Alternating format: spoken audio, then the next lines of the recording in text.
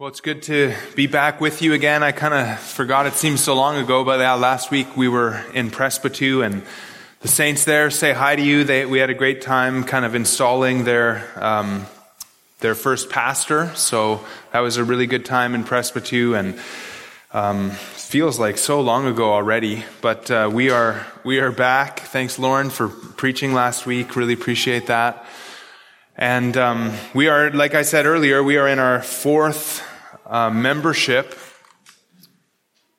lecture. I don't know what you call these, but this is called Why Join Grace Bible Fellowship Part 2. We're just talking about who we are as a local church. And really one of the most important decisions that you will ever make is the decision about which local church you're going to join. We argued in this series that every Christian should be committed to a particular local church. And that being settled, then we began to ask last time, what should we look for in a church? If we should be part of a church, well, what are we looking for when we think about a church to join? And so last time we talked about kind of various marks of a church. We talked about marks of a true church, marks of a healthy church.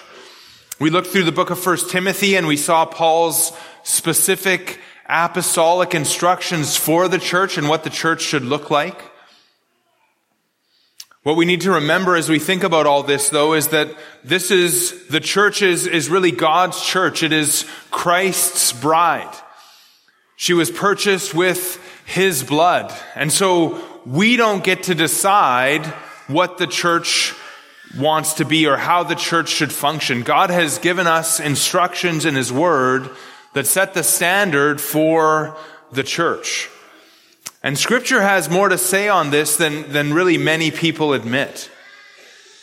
And so if God has told us how He designed the church to function, then we had better follow His directions. God has a plan to glorify Himself through the church, and if our goal is to see it happen, then we had better make sure that we operate according to the scriptural model. And that's why last time when I began to lay out the distinctives of our church, we began with a high view of God. You see, God is our authority. He is our guide. Everything we do, we're to do for Him. Everything we do, we want to do because He says so. And so the Lord is the one who sets the agenda for His church. And that means then secondly that we need to obey His word.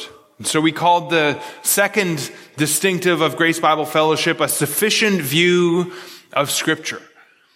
We believe that the Scriptures are enough to help us live for God. The Scriptures are God-given revelation and are therefore sufficient to equip us for every good work that the Lord would have us do. And so there's nothing else necessary for us. If we want to learn how to please God, we really need nothing else in this life to prepare us for the next life except the Word of God, which is sufficient. It's everything that we need. And so those were the first two distinctives, or the first two core convictions or foundational beliefs of our church. I think we called them the core convictions of Grace Bible Fellowship in the outline. And again, they were a high view of God, first of all, and then secondly, a sufficient view of Scripture. And these are meant here to function as reasons to join our church. Here's why I think Grace Bible Church is a great church to join, because we have a high view of God and we have a sufficient view of Scripture. We understand it to be inerrant, inspired. It's revelation from God, and it's meant to be followed. Now, last time I believe I told you that there's actually 6 core convictions of our church. We went through the first 2 last time. Now we're going to go through the remaining 4. And really, these are who we are, or really what we strive to be, what we pray that we would be as a church. And we share them publicly so that we can be kept accountable as a church to hold to these things. And so again, I'm going to give them to you all right now. The core convictions of Grace Bible Fellowship. First of all, again, a high view of God. Secondly, a sufficient view of Scripture. Thirdly, we have a proper view of man. And we're going to kind of look at these today. Fourthly, an accurate view of the church. Fifth, a strong view of church leadership.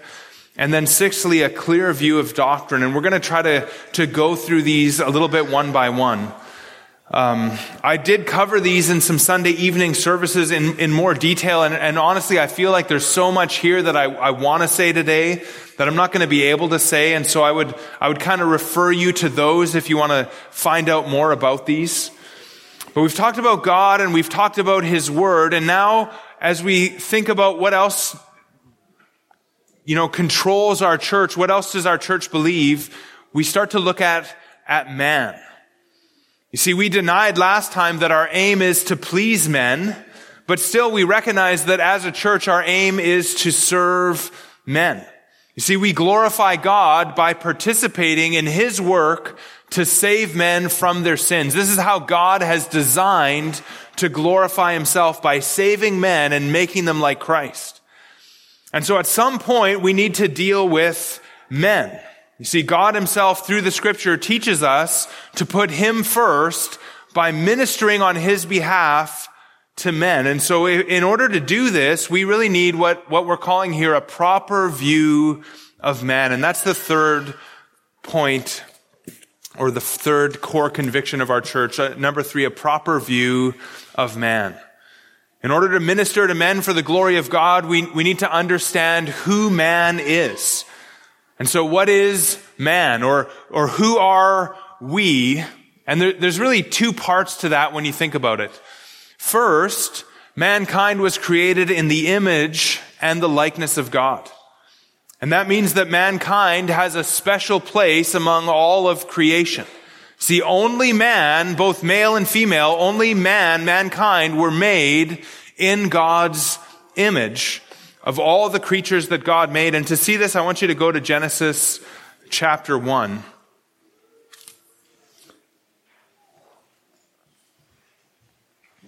Genesis chapter 1, starting in verse 26, then God said, after creating all of the rest of the world and the animals, God said, let us make man in our image after our likeness. And let them have dominion over the fish of the sea and over the birds of the heavens and over the livestock and over all the earth and over every creeping thing that creeps on the earth. So God created man in His own image. In the image of God, He created him. Male and female, He created them. And God blessed them, and God said to them, be fruitful and multiply and fill the earth and subdue it and have dominion over the fish of the sea and over the birds of the heavens and over every living thing that moves on the earth. Now, I'm not going to go super deep into this today, but all we really want to see here is that we've been created by God in a way that we are somehow like God, and that we are made to somehow represent Him in the world.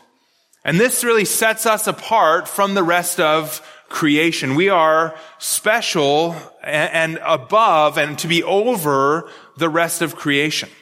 And again, if you just flip over to Genesis chapter 5 and look at verse 1, it says, this is the book of the generations of Adam. When God created man, He made him in the likeness of God. Male and female, He created them, and He blessed them and named them man when they were created. And again, we were made like God in some undefined way. Really, Scripture doesn't define that. Maybe I would even say in some undefined ways, we were made like God. And in our creation, we were made to represent God in the world. That's the idea of this image and likeness. Now, that's the first thing that we need to know about man when we have a proper view of man. The second thing that we need to know about man is that man fell through Adam, the first man. And we'll come back to the fall in a minute, but before we do, we should note that even though we fell, we are still in the image of God. The fall is described in Genesis chapter 3, and then in Genesis chapter 9, and I want you to go ahead and turn to Genesis 9, look at verse 5 and 6. It says in verse 5, and for your lifeblood I will require a reckoning. From every beast I will require it, and from man, from his fellow man, I will require a reckoning for the life of man. Verse 6 says, "Whoever sheds the blood of man, by man shall his blood be shed, for God made man in his own image." And what we just see there is that even after the fall, man was made in the image of God and continues to retain that image. Even the New Testament says the same thing. 1 Corinthians 11:7 says that he, speaking about man, is the image and glory of God. And James chapter 3 and verse 9 talks about the sin of cursing people who are made in the likeness of God. And so even after the fall, we continue to bear the image and likeness of God. And so men and women, even though they're marred by sin, they're to be treated special because they've been made in the image of God. And this impacts our church because we see the value of every soul. Every person is precious because of who they are in the eyes of God. And that being said, we also recognize, though, something else about man. Man has fallen out of relationship with God and into sin. See, the first man, Adam, was our representative in the Garden of Eden. He was also our father. And we all came from him and through him.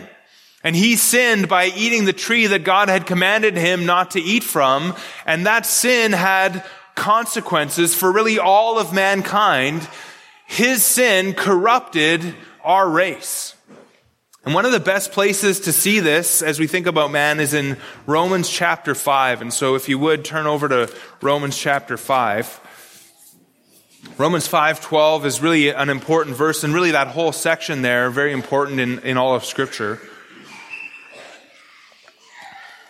We're just going to read verses 12 to 14 here, but it says here, "Therefore, just as sin came into the world through one man, and death through sin, so death spread to all men because all sinned. For sin indeed was in the world before the law was given, but sin is not counted where there is no law. Yet death reigned from Adam to Moses, even over those whose sinning was not like the transgression of Adam, who was a type of the one who was to come." Now, what Paul's teaching here is that sin came through Adam. In Adam, our representative, all sinned. Now, we weren't here when Adam did that. We weren't even born yet, but we sinned because we all came from Adam. See, he was the head of the human race. He is the fountain, if you want to think about it that way. And he was our representative, and so in him, we all became sinners. And not only that, everyone from Adam to Moses, even on to today, everyone dies. You see that? Everyone dies. Even if you didn't sin in the same way that Adam sinned, even if you didn't sin by transgressing a law, even if there was no known law given, because remember, the law wasn't given until Moses, but even then, death reigned over all. And so God counts us as sinners worthy of death because Adam's sin has tainted us all. And not only that, all people since Adam have been born sinners. You see, Adam was born innocent, but he was capable of sinning.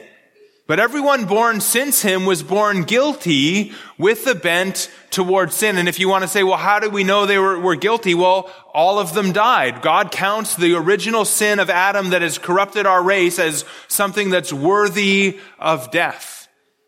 A little bit later, we're going to go to Ephesians 2 and verse 3 and see that by nature we are all children of wrath. And so Scripture is really so clear on this corruption, this marring that has happened to our race through the sin of Adam. It's really hard to believe that some will attempt to try to deny it, but it really, there are people that do that. And so I'm just going to read you a number of scriptures here as we think about the corruption of mankind. Right away after the fall in Genesis 3, Genesis chapter 5 gives this list of everyone who dies and dies and dies. Genesis chapter 6 is the beginning of the flood narrative where God destroys the whole world because of the sinfulness of mankind. And Genesis 6:5 is really important in that. It says that the Lord God saw that the wickedness of man was great in the earth, and that every intention of the thoughts of his heart was only evil continually. So God looks down on the world and he sees the sinfulness of men, and he looks down and he says, every intention of the thought of his heart is only evil continually. Something has happened to mankind.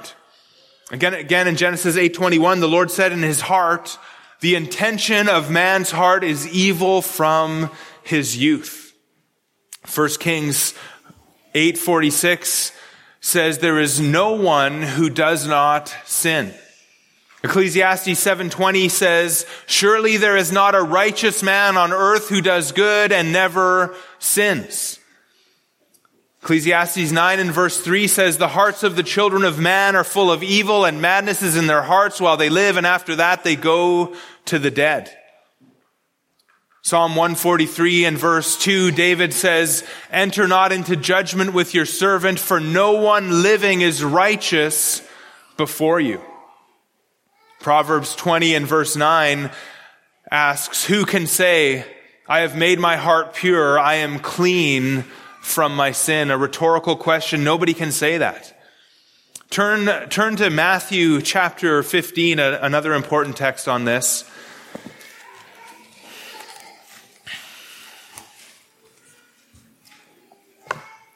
Matthew 15, 18 to 20, but the things that proceed out of the mouth come from the heart, and those defile the man. For out of the heart come evil thoughts, murders, adulteries, fornications, thefts, false witness, slanders.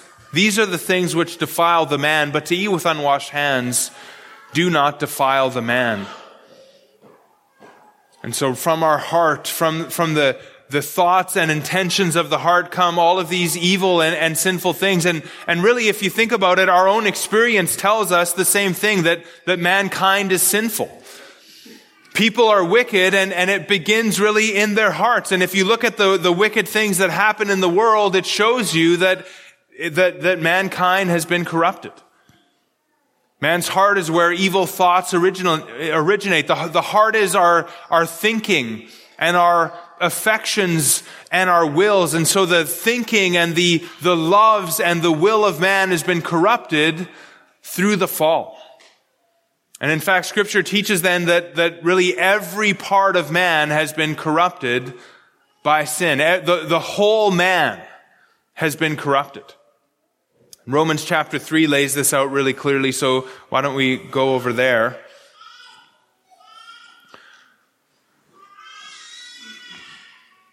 This is really Paul's summary of the state of man as he kind of lays out the way of salvation. And he draws this from the Old Testament. You see, the good news of the gospel really needs to begin with the bad news about men. And so Paul lays this out in Romans 1, 2, and 3, and then he says as a kind of a summary, starting in verse 10, he says, as it is written. Now he's quoting from Old Testament, or alluding to Old Testament in a couple of these. He says, none is righteous, no, not one. No one understands, no one seeks for God. All have turned aside, together they've become worthless. No one does good, not even one. Verse 13, their throat is an open grave. They use their tongues to deceive. The venom of asps is under their lips. Their mouth is full of curses and bitterness. Their feet are swift to shed blood. In their paths are ruin and misery, and the way of peace they have not known. There is no fear of God before their eyes. That's Paul's summary of the human race. This is really God's summary of the human race. Every part of man has been affected by sin. The heart, which is really the control center of man, we've already seen that in numerous verses. But now here, the rest of man is kind of laid out here. It speaks about the throat, the tongues, the lips, the mouth, the feet, the ways of man, the paths of man, the eyes of men. Every part of man has been affected by sin, and no one escapes this. Or at least no one who hasn't been saved through the Lord Jesus Christ escapes this. We all come into the world in this way. And if you look here at the inclusive language that Paul uses, he says, none, no one again, not one. All have turned aside together, the whole of humanity together, and not even one. And again, as I said in Ephesians 2:3, as Paul says in another place, we are by nature children of wrath. We are born into this world as slaves of sin. And even after we are saved, our biggest problem, the biggest problem with us is the remaining sin, the remnants of our flesh. That even though crucified with Christ as believers, still they must be put off by the power of the Holy Spirit who renews our hearts through the Word. And so that even after we're saved, our biggest problem is our sin. And so although we're no longer in the flesh continues to remain in us. And so there's this ongoing battle in the life of a believer that he needs to grow, or she needs to grow into who he or she was saved to be. And so there's this continual battle in the life of every Christian to put off sin and to be like Christ and to become who we were saved to be. Now, there's really so much more that we could say about all this, but the goal here is really not to say everything, but just to help you understand what we believe, what our church believes, what's a core conviction of our church. You see, our church sees man as fearfully and wonderfully made, and yet we also see man as a creature who is fallen and corrupted by sin, and we must be rescued from this state, and yet man doesn't want to be rescued. You see, no man seeks for God. No one is righteous. No man has the righteousness required to enjoy fellowship with God. See, all men are dead in their trespasses and sins, and what's needed then for man is nothing short of a miracle. You see, a supernatural work of the Father, Son, and the Holy Spirit on par with the resurrection of Jesus Christ. That's what's necessary to save sinful man. And just to see that, why don't you go and let's turn to the book of Ephesians, where really such an important text. In a way, the first section of Scripture that I ever was able to preach at our church here when I came and candidated, and we looked at Ephesians chapter 2, 1 to 10. But Ephesians 2, 4 and 5 is really a summary of that whole section. And it says there, but God, being rich in mercy because of the great love with which he loved us, even when we were dead in our trespasses, made us alive together with Christ. And then he summarizes it there and says, by grace you have been saved. See, to be saved by grace means to be made alive with Christ. And what that really is a spiritual resurrection. You were dead and now you are alive. And this is what Paul was talking about in Ephesians 1, 19 and 20 when he spoke of the immeasurable greatness of God's power toward us who believe, according to the working of his great might that he worked in Christ when he raised him from the dead. And so there's this power at work in the believer, in the life of those who believe, that's equivalent to the power that raised Christ from the dead. That's what is necessary to save sinful man. And so our view of man really directs everything that we do as a local church. You see, what we're looking for is for something supernatural to happen in the lives of sinners. We're looking for something supernatural. We're seeking something that we recognize that only God can do. You see, I think everyone agrees only God can save. Only God can save. We cannot save men. We cannot save ourselves. And so we can't do what we're called to do unless God in mercy is saving people by his grace. And so maybe you ask, well, what are we called to do? Well, again, the Great Commission, Matthew 28, 19 and 20. Go therefore and make disciples of all the nations. We're to make disciples of all of these sinful people in the world. We're to make disciples, baptizing them in the name of the Father and the Son and the Holy Spirit, who has saved these people and turned them and caused them to believe and repent. And we're to teach them to observe all that I have commanded you. And behold, I am with you always to the end of the age. The words of our Lord Jesus Christ. This is our commission. This is what we are called to do. And we do this knowing the previous verse, verse 18, that all authority in heaven and on earth has been given to the Lord Jesus. And so Jesus has the authority to save, and he is with us as we attempt to make disciples. He is with us as we baptize them and teach them to obey everything that he commanded us. And so our task is then simply to preach the gospel and to pray. Our task is to teach the word of God and trust God to do a supernatural work that really we cannot do of ourselves.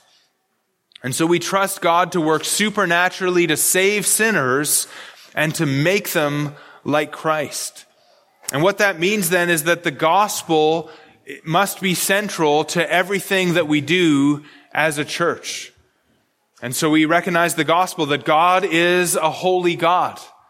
We recognize that man is sinful and that there's this separation between God and man. The sinful man and holy God are at enmity with one another.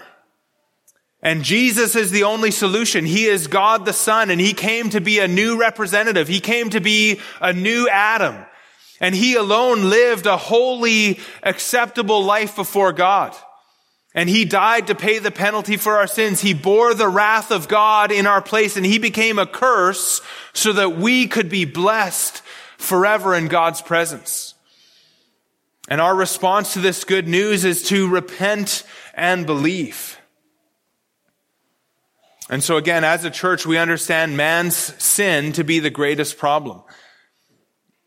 And so our focus as a church is going to be on helping men and women be saved from their sin through the Lord Jesus Christ. And then once saved, our focus is to help men and women put off their sin by spiritual growth through the power of the Word of God and the Holy Spirit.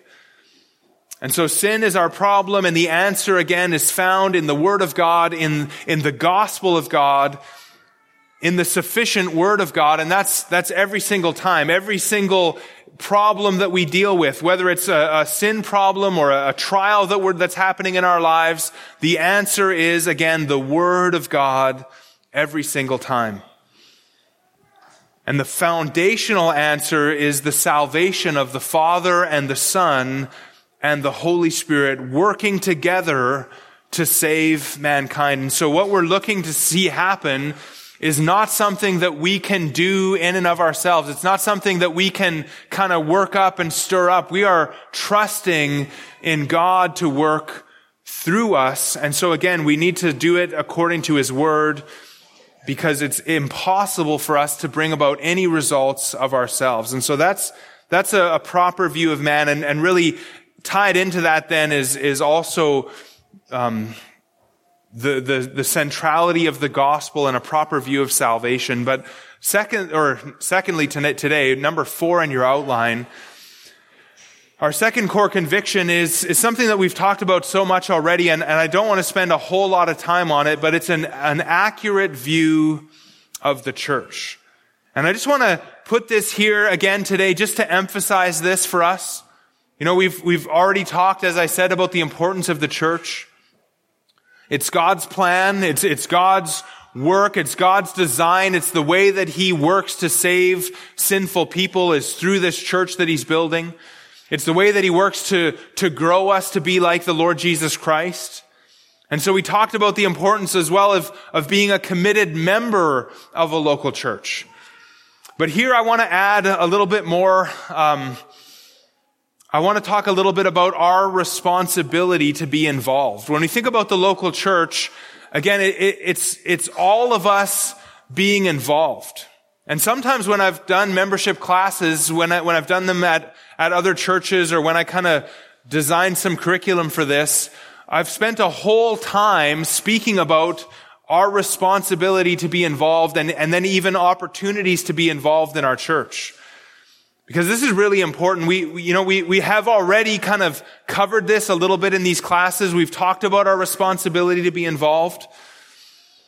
And so it's kind of come out, but I want to emphasize this again, that each member of the body has a responsibility to use his or her gifts to build up the body. Our responsibility is not merely to come and listen on Sunday and maybe give a little bit of money so that the services can continue. Our responsibility as members of a local church is to live out our salvation and use our spiritual and our natural gifts to build one another up in our faith. And this responsibility is carried out in both formal and informal ways. See, there's formal ways to serve, like things like setting up in the morning, tech team, sound team, music ministry, ushers, teaching opportunities, things like that. There's formal ways to serve, but there's also informal ways to serve. And these are just as important, and I think it's important that we hit on this a little bit.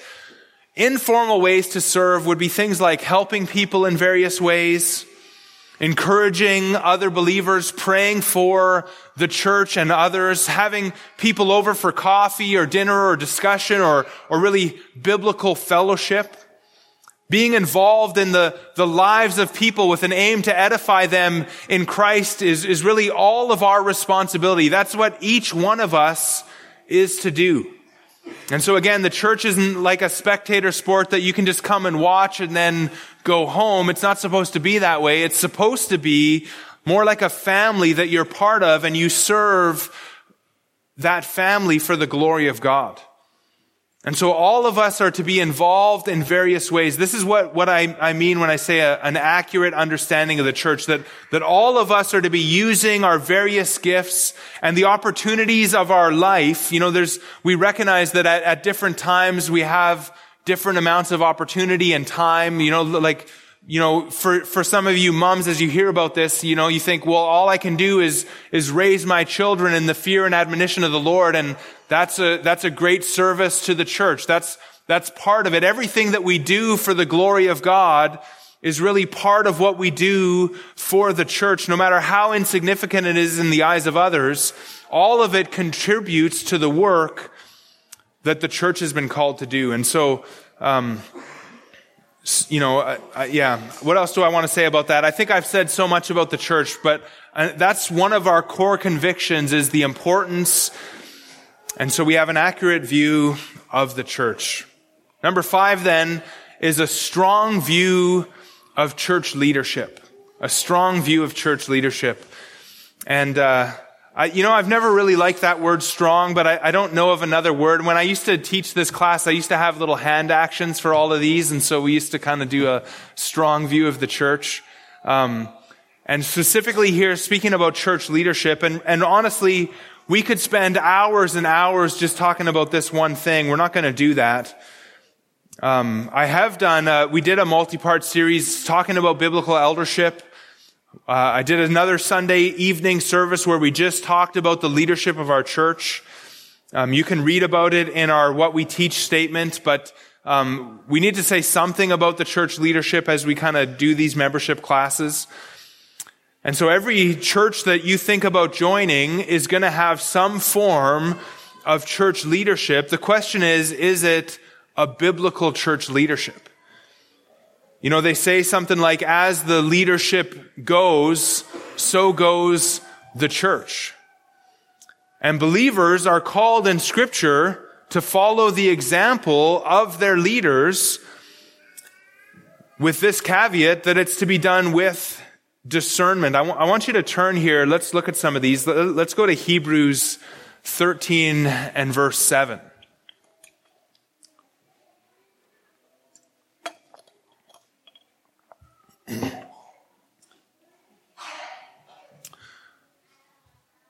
I don't think we could emphasize it enough how important the leadership is of any particular local church, but Hebrews 13:7 says, "Remember your leaders, those who spoke to you the word of God, consider the outcome of their way of life and imitate their faith." And so there's this call to follow the example of the leaders, but that's, again, to be done with discernment. Consider the outcome of their way of life. I remember in seminary, one of my professors in a class on biblical eldership, he said something along the lines of that elders are to be an example of sanctification to the church. You should be able to look at your elders and say, there is a pattern of what it would look like if I was more conformed to Christ. And I remember that just really striking me in that moment, like, wow. It's a serious calling to be an elder of a local church. Now, Scripture uses different words to speak about a church's leadership. In Hebrews here in 7 and 17, the word leaders is used. In 1 Thessalonians 5:12, it says, "We ask you, brothers, to respect those who labor among you and are over you in the Lord and admonish you." So there's another way to speak about the leaders in a church. Those who labor among you, who are over you in the Lord, who admonish you. Most often, though, Scripture uses one of these three. It's overseers, elders, or pastors when it speaks about the leadership of a church. And those are not three different positions in church leadership. Rather, they're really three different emphases of the one position. So the words are used interchangeably: elder, overseer, pastor, and they're really used interchangeably throughout the New Testament. In Acts chapter 20, for example, in verse 17, Paul calls the elders of the church to meet him. And then he says to them a little bit later on in verse 28, so he's talking to the elders, and he says in Acts 20:28, "Pay careful attention to yourselves and to all the flock in which the Holy Spirit has made you overseers to care for the church of God, which he obtained with his own blood." And so the elders, Paul says, are overseers, and it's their job to take care or to care for the church. And that verb there translated to care is actually more literally to shepherd the church of God, which is where we get our word pastor from. A pastor is really a shepherd. And so the term elder speaks really mostly to the office, to the person who's been qualified and called and gifted to serve as a leader in the church. An overseer speaks more to the task of that person or to the work of an elder. Elders are to oversee the ministry of the church, and they're guardians. That's what that word means. They're guardians of the truth and of the people. So an elder, an overseer is a guardian, somebody who oversees the ministry of the church. And then the term shepherd also really looks at the task or the work of an elder, but really in relation to the people. An elder is a shepherd or a pastor, and he's to care for the church. If you go with me then let's go to 1 Timothy here again. 1 Timothy chapter 3 and verses 4 and 5. It says here about an elder or an overseer that he must manage his own household well, with all dignity, keeping his children submissive. For if someone does not know how to manage his own household, how will he care for God's church? And so there's the word manage there. That word manage is also translated over you. We already read that in 1 Thessalonians 5:12. That word manage is also, again, in chapter 5 and verse 17 of 1 Timothy. Go and flip over there. Here it's translated rule. It says in 1 Timothy 5:17, "Let the elders who rule well, let the elders who manage well," or who are kind of like over things well, to be considered worthy of double honor, especially those who labor in preaching and teaching. So these men, these elders, these leaders in the church, and they are to be men, Scripture's clear on that, and they're to lead, to teach, to guard, to shepherd, to manage, to care for, to oversee, and really have charge over the flock that's been entrusted to them. And for this ministry, Scripture tells us that they will give an account. James says even that they will be judged with a greater strictness. They're going to be a greater judgment for those who are teachers and leaders in the church. And because of the responsibility that's given to these men, they need to be godly representatives of Jesus Christ. Scripture is very clear on this, and if you just look at 1 Timothy chapter 3, let's just read this whole section starting in verse 1. Paul says here, the saying is trustworthy. If anyone aspires to the office of overseer, he desires a noble task. Therefore, an overseer must be above reproach, the husband of one wife, sober-minded, self-controlled, respectable, hospitable, able to teach, not a drunkard, not violent, but gentle, not quarrelsome, not a lover of money. He must manage his own household well with all dignity, keeping his children submissive. For if someone does not know how to manage his own household, how will he care for God's church? He must not be a recent convert, or he may become puffed up with conceit and fall into the condemnation of the devil. Moreover, he must be well thought of by outsiders so that he may not fall into disgrace, into a snare of the devil. And notice what it says there. It says in verse 2, therefore, because this is a noble task, because this is an important office, therefore an overseer must be above reproach. And he must be those things in all of the ways that are listed there. That's God's standard for leaders in his church. And so if anyone wants to be an elder, Paul says, in my own words, I would say that's great. It's a noble task, but an overseer then must be above reproach. And the one non-character related quality is in verse 2, where it says that he also must be able to teach. Or Titus says it this way, this is Titus 1:9, he must hold firm to the trustworthy word as taught, so that he may be able to give instruction in sound doctrine and also to rebuke those who contradict it. And so an elder needs to be somebody who's able to teach and instruct people in sound doctrine and refute unsound doctrine. And so it's these men who are gifted and equipped, who are called to lead the church. And Scripture never speaks about another group in the church making decisions in the church. You know, you look through Scripture, you don't find any boards, you don't find elected representatives, there's no membership meetings, there's no votes that you can find in Scripture. There's just these qualified men who are to be above reproach, whose ministry it is to care for the church, to care for the people, to teach them God's word, to lead them according to God's word. And Scripture always has, except for in the case of a Timothy or a Titus, where they're going to appoint these leaders, Scripture always has a plurality, a group of these men who work together in the church to lead in the way that God has appointed. And except for where you see Titus or Timothy coming, and it's their job to come and establish the church and then appoint these elders. And Paul even told them or even told Timothy not to be hasty in this task of appointing elders. Look at 1 Timothy 5:22. Speaking about elders again, he comes back to elders. I'm in 2 Timothy. 1 Timothy 5:22. He says, do not be hasty in the laying on of hands, nor take part in the sins of others. Keep yourself pure.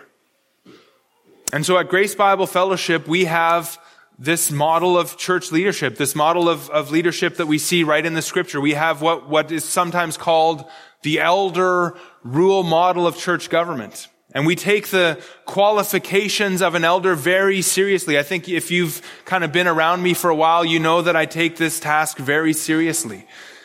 We take the task of elders very seriously. And an elder is to be called and gifted and qualified. An elder is to be a shepherd, a pastor, teacher.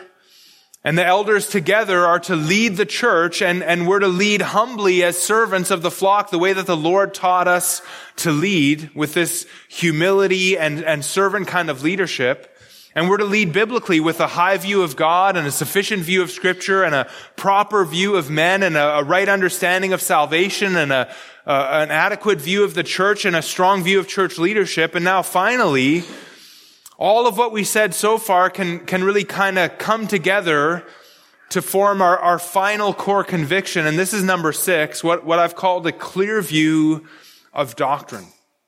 So the sixth distinctive thing, the sixth core conviction of our church is that we have a clear view of doctrine. This is who we are and who we strive to be.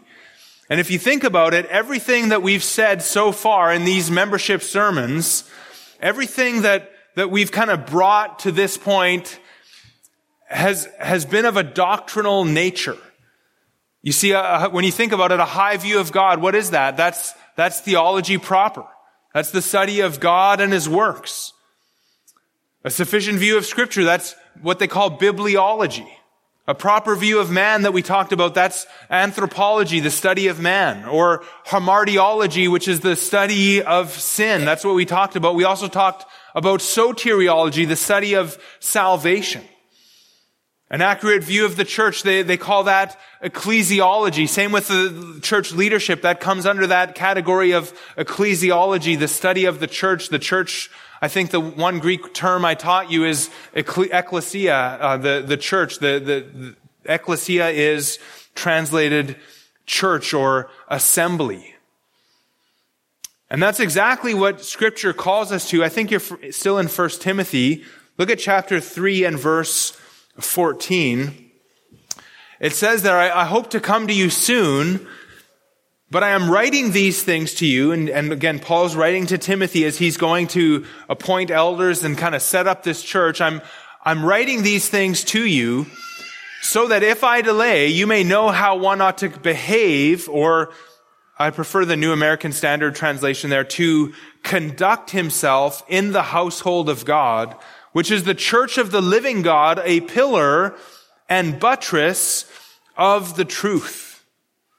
You see, the church is the one institution and really a living organism, if we can put it that way. We are the one thing that has the truth. And our job is to support the truth. We're a pillar and buttress of the truth. And the truth, of course, is God's Word. And so if we're going to be what we're called to be in Scripture, we need to understand the truth, and we need to teach the truth, and we need to believe it, and we need to live it, and we need to uphold it against all the lies of the world and the devil. And so at Grace Bible Fellowship, one of our core convictions is that we need to teach and preach sound doctrine. You see, that's even in the Great Commission, right? In verse 20 again, Matthew 28, verse 20, Jesus is telling us what we're supposed to do. We're to go and make disciples. And then in verse 20, he says, teaching them. The disciples that we make are to be taught to observe all that I have commanded you. And so we take this task very seriously as a local church. And that's why you'll notice that our statement of faith is much fuller than many other ones that maybe you've seen. Because we understand that we're to teach sound doctrine. And so we've thought through what do the Scriptures teach?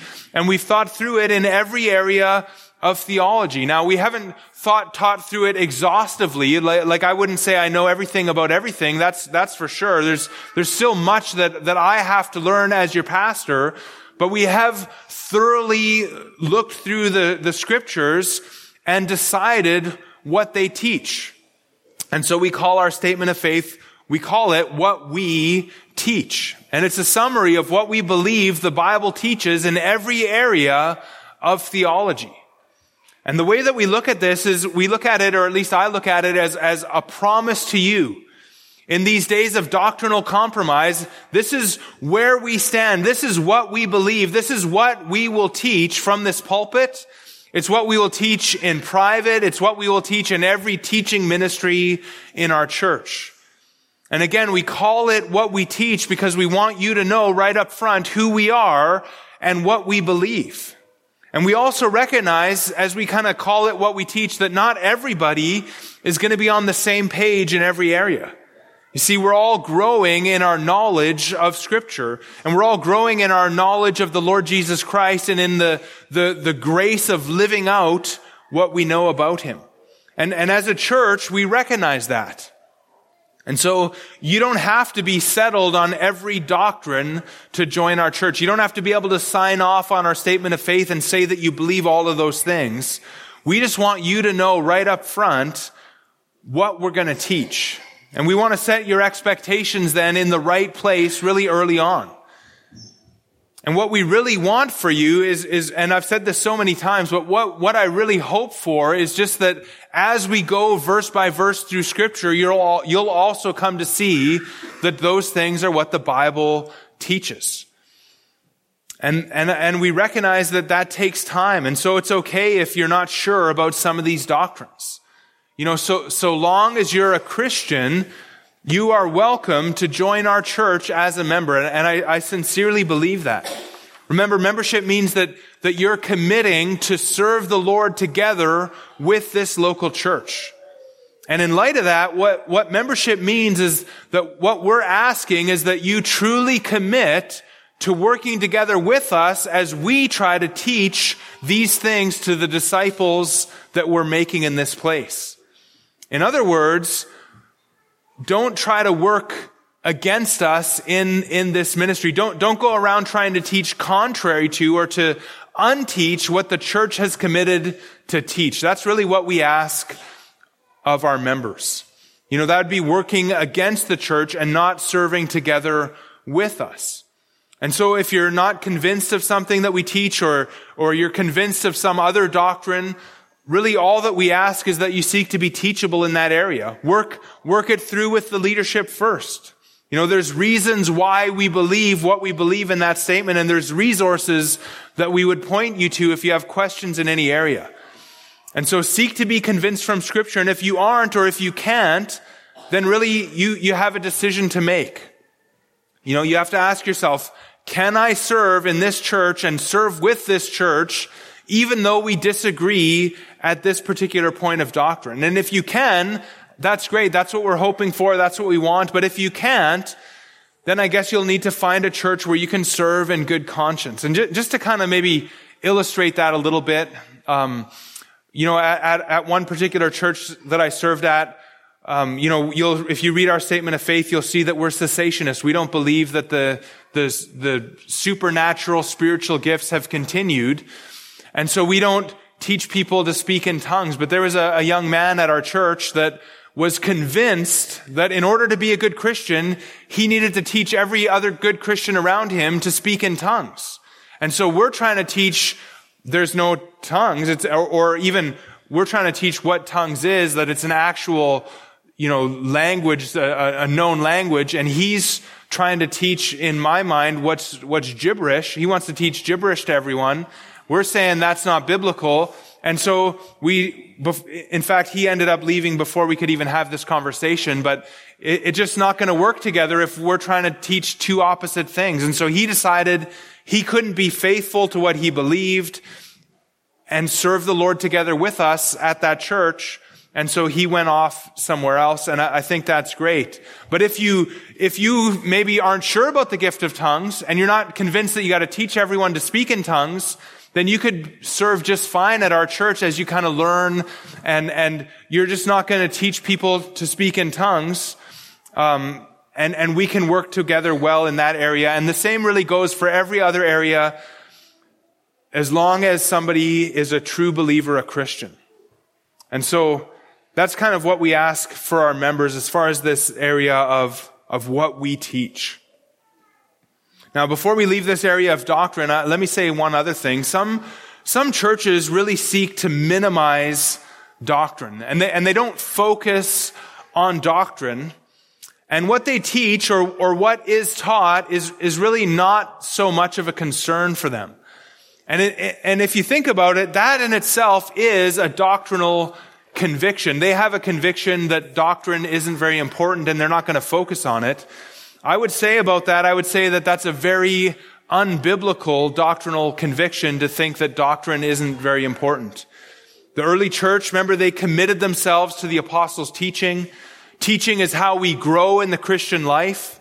The Word of God needs to affect our minds and renew it and transform our affections and our wills, and that's how we grow to be like Christ. And so teaching is in accord with godliness. First Timothy 6:3 and Titus 1:1 has that, one of my favorite little sayings there, the truth that accords with godliness.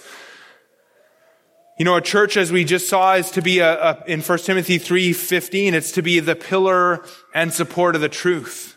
And so we're to preach the word. That means we need to know what the word teaches. And so choosing either not to focus on doctrine or to be vague about doctrine or to be unclear on doctrine is a form of doctrinal conviction of itself. And it's one that's going to hinder the growth of God's people. And so I think that it's right for us to really be firm on what we believe, to really have studied the scriptures and know what we teach. And now you can know where we're at on everything. And that's what we call a clear view of doctrine. Well, I've laid out then as really as best as I know how, our core convictions.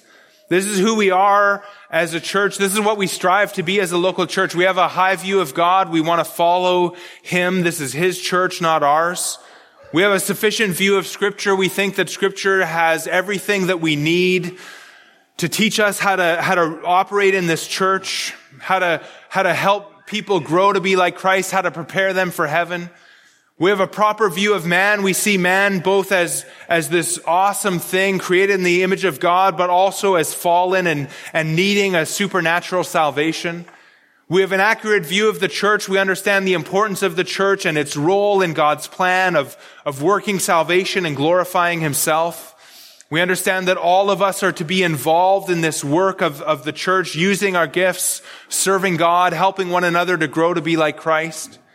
We have a strong view of church leadership, that they're to be qualified, godly, sanctified men who are to lead and shepherd and manage and all of those things that we looked at. The elders are the ones who set the direction for the church and guard the church and make sure that it's going in a biblical direction. And we have a clear view of doctrine. We know what we teach in every area of theology, and it's our commitment to continue to preach the scriptures and show those things to be true. And now then, as far as membership goes, it's really up to you. This is who we are. We've kind of laid that out really as in all my weakness as best as I know how. This is who we are as a local church. This is what we strive to be and what we want to be. And so the question for you then is this a local church that you can partner with?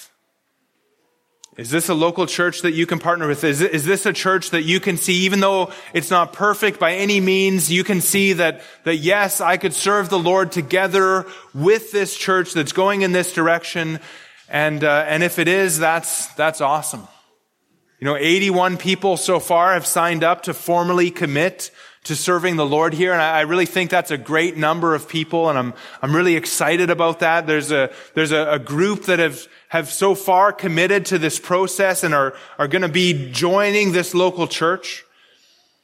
And if we continue to put these things into practice, if we continue to live out these core convictions, I believe that the Lord is going to grow us and the Lord is going to make us into a Christ-like, God-glorifying church. Well, let's pray. Father, we thank you for our time together in your word. We thank you for the way that you've directed us in all of these things and all of these core convictions and how you've shown us these truths from your word, Father. And we just pray again for us that we would be these things, that we would submit to you, that you would be our authority and that we would heed your word and that we would be effective in reaching sinful men in this world, that you would supernaturally work to draw people to Christ, open their eyes, raise them from the dead in this place, that we would be the kind of church that you would have us to be.